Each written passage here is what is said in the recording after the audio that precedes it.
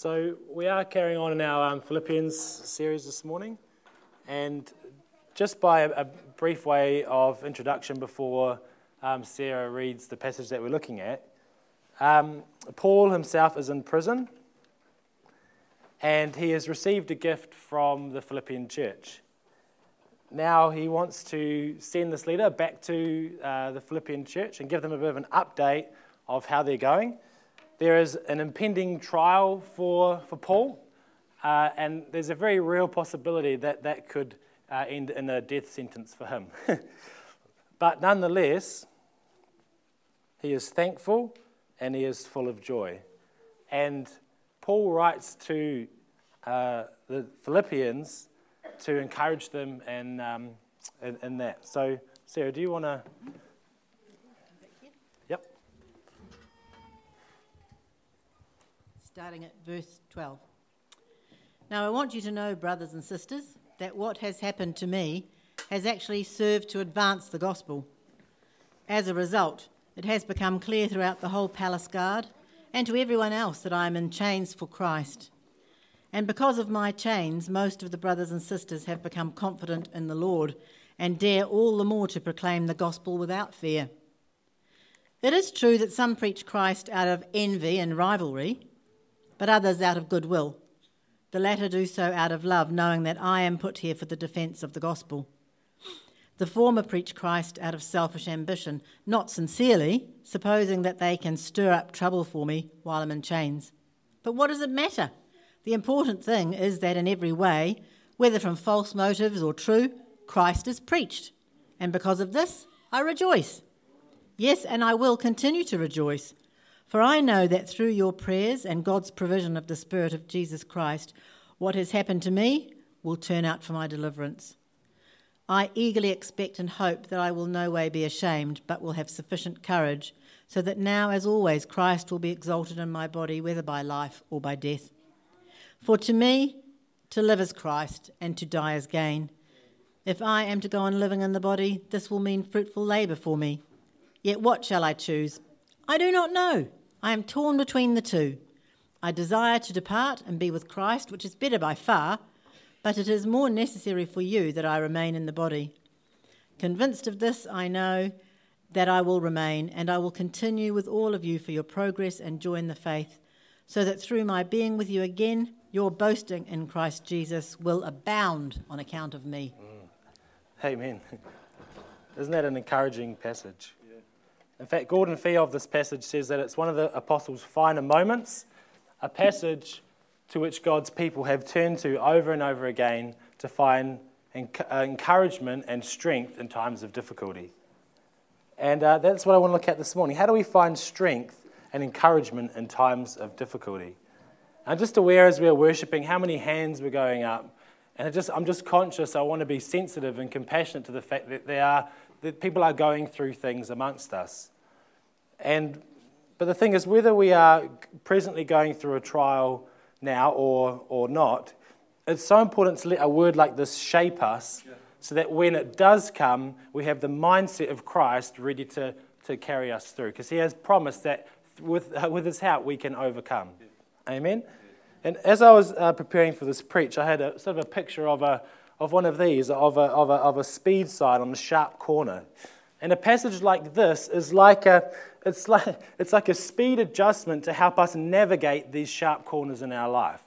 You know, sometimes we're just headed along the straight, everything seems fine, but it's not a matter of if, but when a sharp corner will come. And a passage like this helps us to navigate it without just veering off the side of the cliff. And so it's in God's grace that he gives us passage like this to help us with the mindset and the encouragement to get through these times. Amen? Yeah. I'm fascinated, actually. Even there's Christ in agony and distress. He has somehow, with a faith in a loving Father and a mindset, he is able to get through it and say, not my will be done, but yours. And in it he finds joy. For the joy set before him, he endured the cross. And so there's something in the mind of Christ, there's something in the mindset of Christ that Paul demonstrates that we can learn from to help us through these times. So what I want to do is just take a few phrases. To be honest with you, I'm probably going to get through about 2 verses. So it's like, if I went through every verse, it'd be like Wednesday morning, all right, time to pick the kids up. But I might just get through 2 verses. But what I'm hoping is I can share something of the heart and passion of Paul in it that flavours the whole passage anyway. Amen? So we're going to start here in the second half of verse 18, where Paul says, yes, and I will continue to rejoice. Now, right before this passage, Paul gives his reason for his current joy, his present joy. He says, even though I'm in prison, these amazing things are happening, and because of that, I rejoice. And then he says, yes, and I will continue to rejoice. This phrase is a deeply personal insight into Paul's mindset, which is one firmly set on joy and thankfulness and rejoicing regardless of the circumstances. No matter what he goes through, he is able to frame it in joy. In fact, this whole passage is framed in joy.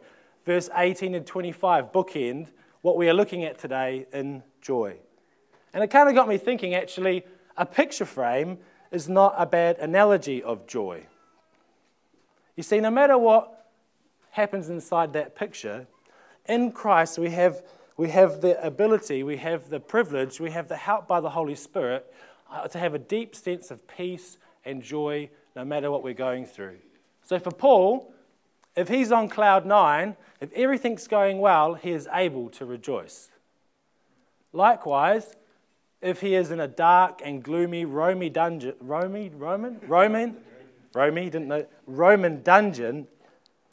he still is able to say, I am rejoicing, and yes, I will continue to rejoice.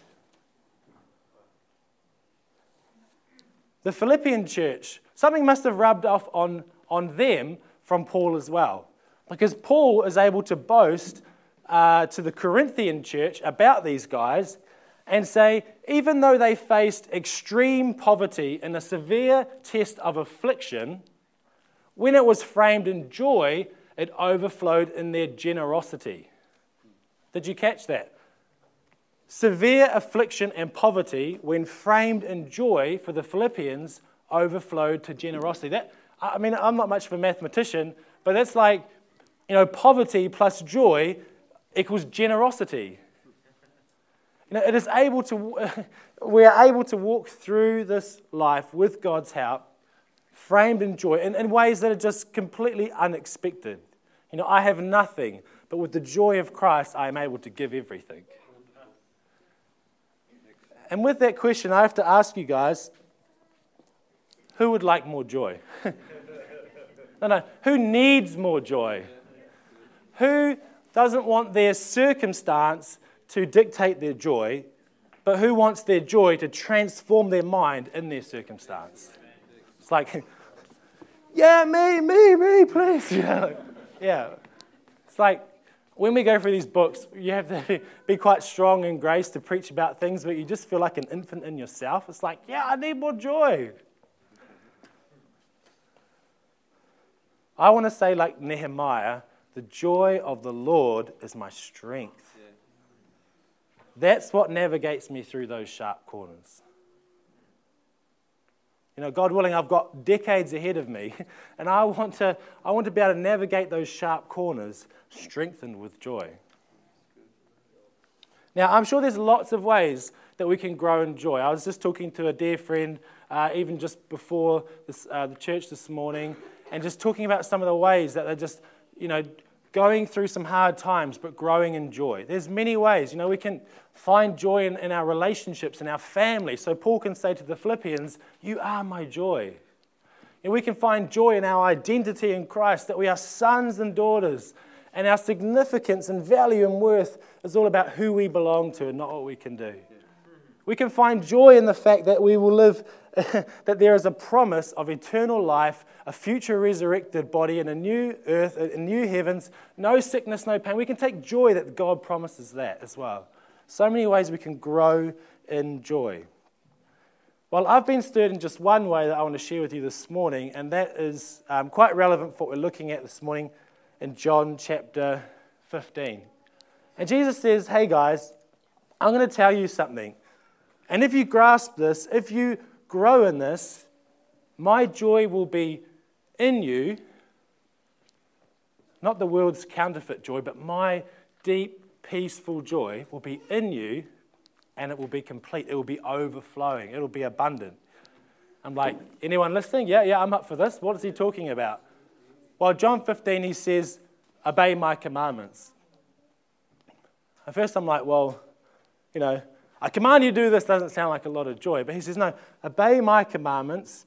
And if you obey my commandments, you will abide in my love. Your life will be fruitful. And one of those fruits will be overflowing joy. And do you know what his commandment is? Simply that we love one another. No greater, says Christ, no greater love can you show than to lay down your life for one another. And he says, I tell you this, that my joy may be in you and that your joy may be complete. Jesus found joy not by focusing on his own joy, but by being willing to lay down his life and his everything for others, even though it cost him greatly. So Hebrews says, for the joy set before him, he endured the cross. He laid down his life. I'm just so incredibly challenged by that, by this idea of it's this paradoxical, upside-down thing where it's like, if I want to grow in joy, I need to almost lay down my right to joy and serve other people. And in that, Jesus promises that we will find joy and we will find it to the fullest. Service and sacrifice for others is the upside-down means by which we find joy and the ability to rejoice. And I would suggest, reading between the lines in Philippians, that maybe that they've forgotten this, maybe that there's a lack of joy, maybe that they would have put their hand up too when I asked you the question at the start. I mean, you've got key leaders who are disputing with one another. Paul has to say, don't do anything with grumbling and arguing. I'm suggesting maybe they were grumbling and arguing. There's a bit of a lack of joy there. And Paul's remedy to them is that beautiful poem in chapter 2, have the mindset of Christ, who did not consider equality with God something to be grasped, but he made himself nothing. He took on the form of a servant. He laid down his life out of love for another. And I can hear Jesus' voice echoing in the background. Yeah, and the reason I'm telling you is that my joy may be in you and that your joy may be complete. It's growing in the mindset of Christ, of serving one another. And I'm just challenged by it, and I'm sure there's 101 ways that could present itself, but even just as a beginning, to grow in that mindset, and these opportunities will make themselves apparent. How can we grow in this? Well, for starters, it's looking to the needs of other people. Amen? Moving on to verse 19. For I know that through your prayers and God's provision of the Spirit of Jesus Christ, what has happened to me will turn out for my deliverance. I know, just listen to this, I know that what has happened to me will turn out for my deliverance. I know that what has happened to me, what you're going through now, I know that what has happened to me will turn out for my deliverance. What is Paul saying here? It's quite a dense verse, and it's easy to hear what he's not saying. He isn't simply saying that his hope is to be released from prison because it's all going to work out okay. What he is saying, as one commentator puts it, the basis of Paul's encouragement is not merely that things will turn out all right in spite of the problems, but that the problems themselves assist us in our Christian experience. So it's not just that Paul wishes to be freed from this dungeon, free from these trials, but actually his hope and expectation is that Christ will be glorified and honored through them. Do you catch that? And so N.T. Wright can say of Paul that he had been humbled under the weight of suffering. Remember Paul's calling. What did Jesus say? I will show him how much he must suffer for my name. And there is Paul, humbled under the weight of that. And in that place, says N.T. Wright, second quote there, he pondered the fact that this was the means by which, through which, Jesus had attained his exaltation as Lord. So he can write in Philippians 2, he humbled himself, that's Jesus, by becoming obedient to death, even death on a cross. Therefore, he obtained glory and honor and the name that is above every other name. And it's not just that Jesus' suffering was a rite of passage or a hurdle that he must jump over. It was actually the very thing that worked to attain his glory, his glorification. That's hard for us to walk through, but that is exactly what happened to Jesus. I mean, today, think about it, we sing, we praise, we give thanks for our King being publicly butchered in utter shame and mockery.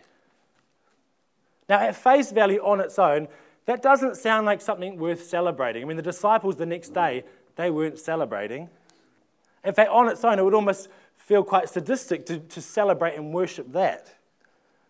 But we do rejoice, we do glory in it, because in Christ's sufferings, we achieved our forgiveness, our salvation, our adoption as sons and daughters. It achieved eternal life.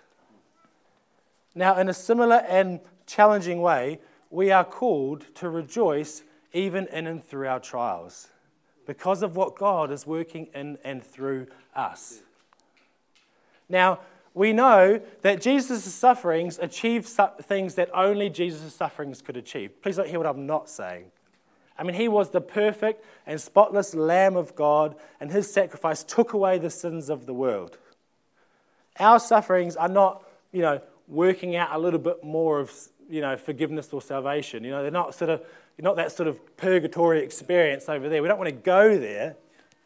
But in avoiding that, we can't get away from the fact that Jesus does and is using our trials and using our struggles and yes, even using our sickness to bring about good things in our life. And I was just even reminded, actually, as I was preparing this preach, when I was about 11 or 12 years old, I had severe boils all over my body for about 18 months. And it's like I would get over one batch and then I would break out in another, and I'd have about 20 boils all over my body. I'd just look at my mum in tears and go, they're back. And it was like, as a boy that was hard, but it's like I know that God was working something in and through that, and I don't really remember much as a boy what I was thinking about my faith and grappling with this sort of things. But even in that time, I can look at that and say, God, somehow you are bringing about something good through that. Romans 8 says, the Spirit bears witness that we are God's children. And if children, then we are heirs. We have an inheritance. Amazing blessings. Provided, I want to say it's all love and sensitivity, because I know that people are genuinely going through things. Provided we suffer with him in order that we may be glorified with him. In other words, somehow in Christ, our sufferings will work towards our glorification. But how did Paul walk this line? I mean, it's not an easy thing to walk, is it? This fine line, this tension, this balance. How do we rejoice in our sufferings? I mean, I've shared this from the front before, but after our second child, Evelyn was born, we went through a miscarriage. And it's like, how do you rejoice in that time? How do you walk through that and give thanks to God in that kind of situation? It's hard because it doesn't feel like something like that could be the will of a loving Father. Well, there's a few, I don't have all the answers to that, but there are a few lessons we can learn in this text itself. First of all, verses 12 to 14, Paul finds reasons for thankfulness and gratefulness. He says, what has happened to me has advanced the gospel, has grown the courage of others, has resulted in the prison hearing about Christ. So the first thing that we can do is give thanks for what we can see God working in and through our current situation. We can give thanks. And in that we can learn it is possible to be blessed with good things through a hard thing. But at the same time, what I see in Paul is as he's going through this, at the same time, it's okay for us to pray and trust and contend to be delivered and healed of the very thing that we are being thankful for, if you know what I mean. We don't just say, well, it's God's will, so I'll stop praying about it. Now, even Jesus himself in the Garden of Gethsemane, before he's about to go to the cross, in complete agony, he says, Lord, if there's any way, let this cup of suffering pass from me. Even then in Christ, we see that it's okay to pray for deliverance for the very thing that is bringing about something good in our life. And there is a tension there, isn't there? But we see it in Christ. So Hebrews 5 can say, although Jesus was a son, dearly loved, blessed, adored, blessing upon blessing, even though he was a son, he learned obedience through what he suffered. And ultimately he was delivered even through death. So what I see is that we are to maintain a stance of thankfulness, but we are to pray and trust for deliverance through it without losing hope. Yet with Christ's help, we are ready to suffer and learn obedience even if things don't work out the way that we expected to. And in this we follow Christ because he went to the cross. He went through the ultimate trial, the ultimate suffering, and he gives us strength to go through our own. I'm like, man, it sounds pretty hard, and it's getting a little bit heavy in the room. So it's like, how do we do this? It's because Jesus said his burden was light and easy. So how do we go through this? Well, the two things that I can see are in this verse itself. Through your prayers and the provision of the Spirit of Christ. The Spirit of Christ. Te wairua o ihu karaiti. So I want to start with this, just quickly to close, go over these two ways that we can walk through this. Verse 19 talks about some translations say the help of the Spirit. But it's better translated the supply of the Spirit, because it doesn't just include help, but the supply of God by his Spirit. Because God doesn't just give us help, he gives us himself. And of course that means he's helping us, but his very presence is with us. And that is so, so important. And that's what Paul is saying. Through this, I can get through, being locked away in a dungeon, in the rule of Nero, in a horrible situation. I can get through that, and I will continue to rejoice through the supply of the Spirit with me, because he gives us of himself. So as he calls us to lay our life down for others, to give ourselves to others, the Father promises to give us of himself. His presence with us and in us. You know how the Bible talks about us being the temple, which is like the dwelling place of God? Well, I was reading recently, if I've read this correctly, that the word for temple is not the word for the whole complex of the temple, but it was very specific, the word for the inner sanctuary, the place where God, behind the curtain, dwelled by his Spirit physically. And that is who we are, individually and as the church. It's not just that we're the hustle bustle of religious, life. No, that's not what it means to be the temple. What it means to be the temple is to be the dwelling place of God's Spirit, where God fully and bodily dwells in us by his Holy Spirit, by the Spirit of Jesus Christ. And it's that presence that helps us to walk this seemingly impossible life, which is to follow Christ and take up our cross and follow him. It's that. And in that place, can't we all, put our hands up and sort of testify at times of a deep conviction, of an experience of God's love in these times of trial? And there is an intimacy, there is a fellowship, there is a closeness in these times that it's like it couldn't be possible at any other times, it feels like. He doesn't leave us as orphans. He is with us. He is, as the psalmist says, our ever-present help in times of trouble. Another reason why the Holy Spirit is so important in these times is that our future deliverance, our future salvation is guaranteed because the Father has made a down payment of the Spirit in our life now. And it's like the Father, He has promised to bring about salvation. He has promised that one day, the sickness will be no more, the lion will lie with the lamb. It's like there'll be no more sickness, no more tears, nothing like that.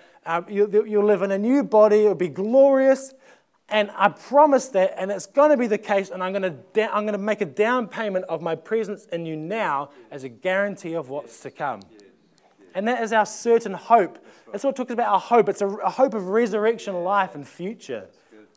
It's a guarantee of what is to come. And the Father says, I'm going to give you of myself to remind you now that no matter what you're going through, I'm going to carry you through, because that is the ultimate destination. That is the ultimate goal.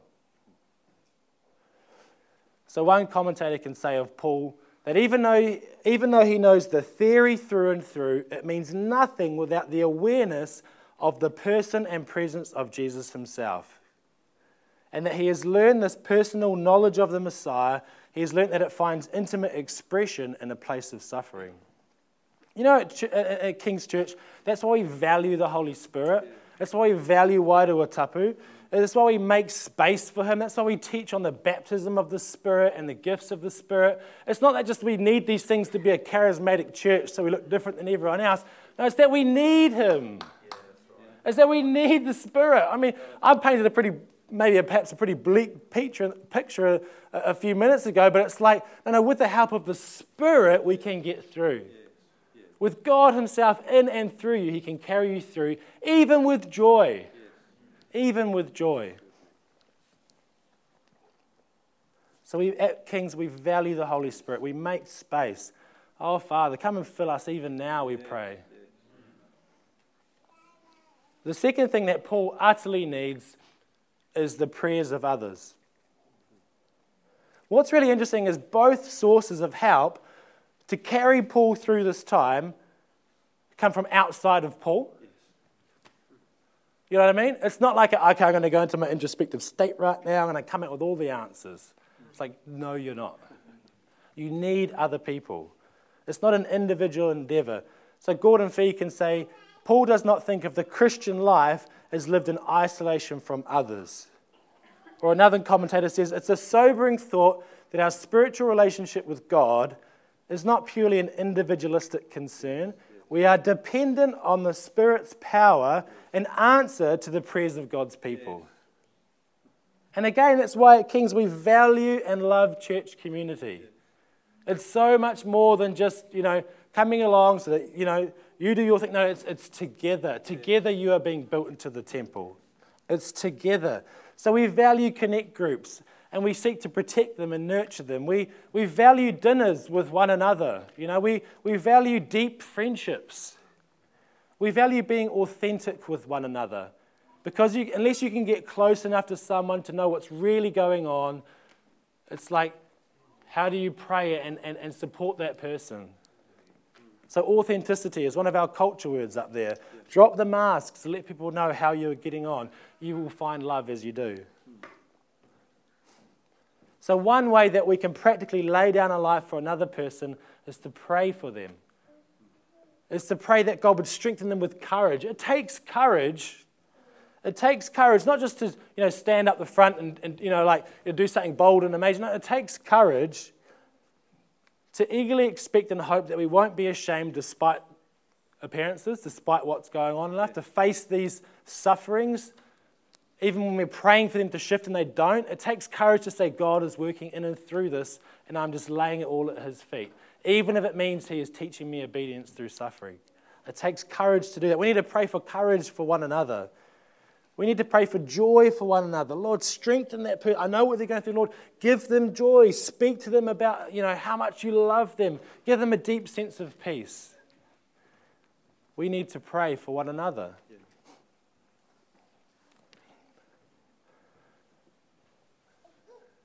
So this is a couple of ways just there. Through your prayers and the provision of God's Spirit, what has happened to me will turn out for my deliverance.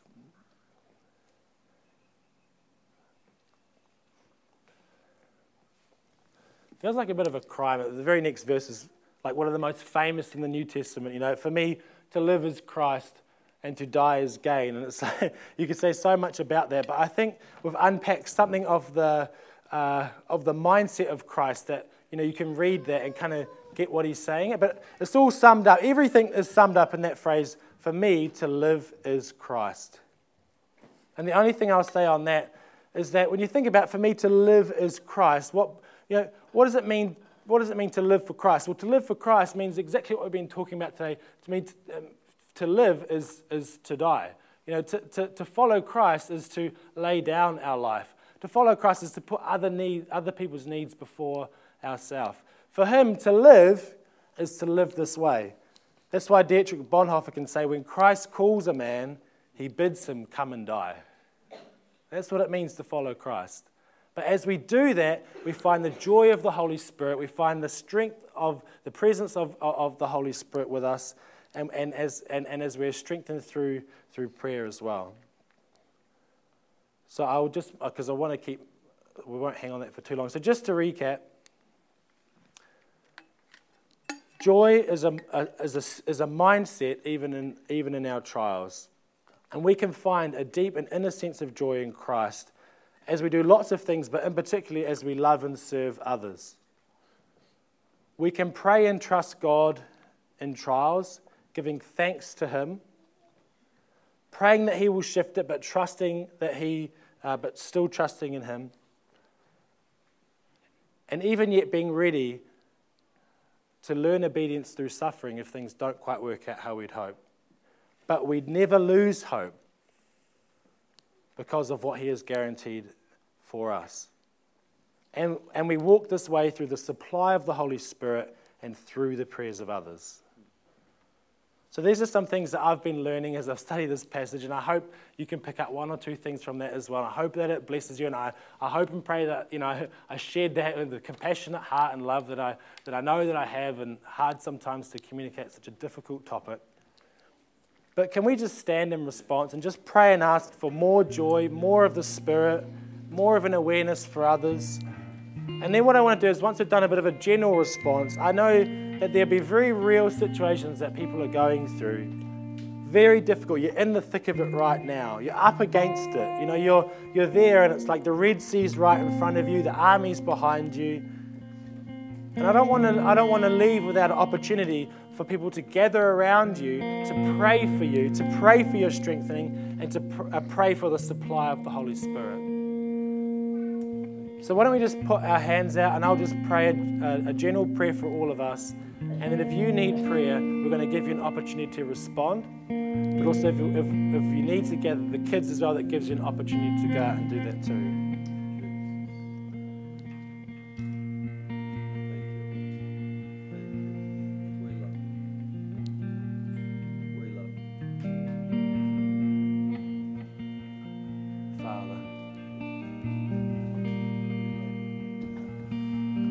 Father, thank you for your word. Thank you for your word. Thank you for this mindset that is ours in Christ. Thank you for a deep sense of joy that is available in Christ. Thank you that there is nothing that can separate us from your love, and we can say that you will work all things together for our good. Lord, let us dwell on these truths. Let us dwell on your promises. Lord, as we hold you to them, as we hold to you, as we hold on to you. Father, and we pray and ask you for more joy. Lord, not a counterfeit joy of the world, but a genuine, deep sense of peace and joy in our life. Lord, let us frame everything that we do in this joy, as we know that we are dearly loved children, as we know that we have a community that loves us, as we know that we can lay down our life and find our joy as you did. Lord, we ask you for more joy. Holy Spirit, wairua tapu, joy, being a fruit of the Spirit in our life. We ask you for more. We ask you for more. Lord, we receive more of you. Lord, more of your Spirit in our life, we pray. Lord, that we would know that you are in us, that you are with us, that you are for us. Lord, grow an increasing measure of an awareness of the Spirit, that we might know the heights, the depths of your great love for us, that you are with us, that you are for us, that in you we can overcome. Lord, and give us a greater awareness of other people around us, of their needs, that we might pray for them, that we might encourage them, that we might strengthen them. Open opportunities, even this week, Father, to see the need of one person and show them love as we serve them. Thank you, Lord. Thank you, Lord. We receive from you, Lord. Thank you, Lord. Thank you, Father. Now, if you know that if you're in the thick of it right now, and you know that you need God's provision of the Spirit, you know, or even that you don't know what you need, you just know you need help. Well, be encouraged that this church is for you, it loves you, and help is here, support is here.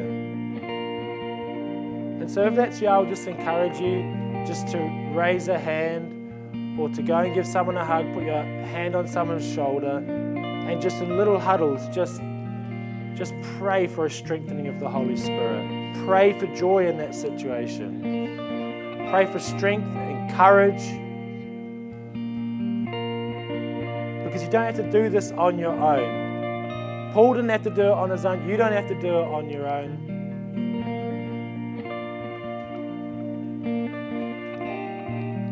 So Jack's just going to continue playing.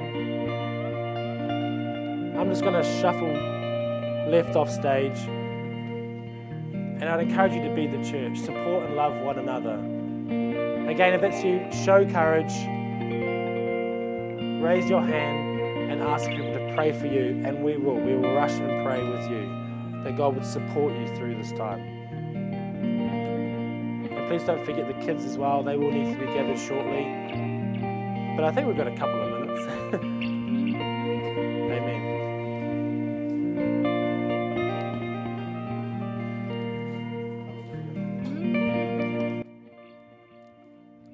Don't miss the opportunity. God is here. This is a massive subject.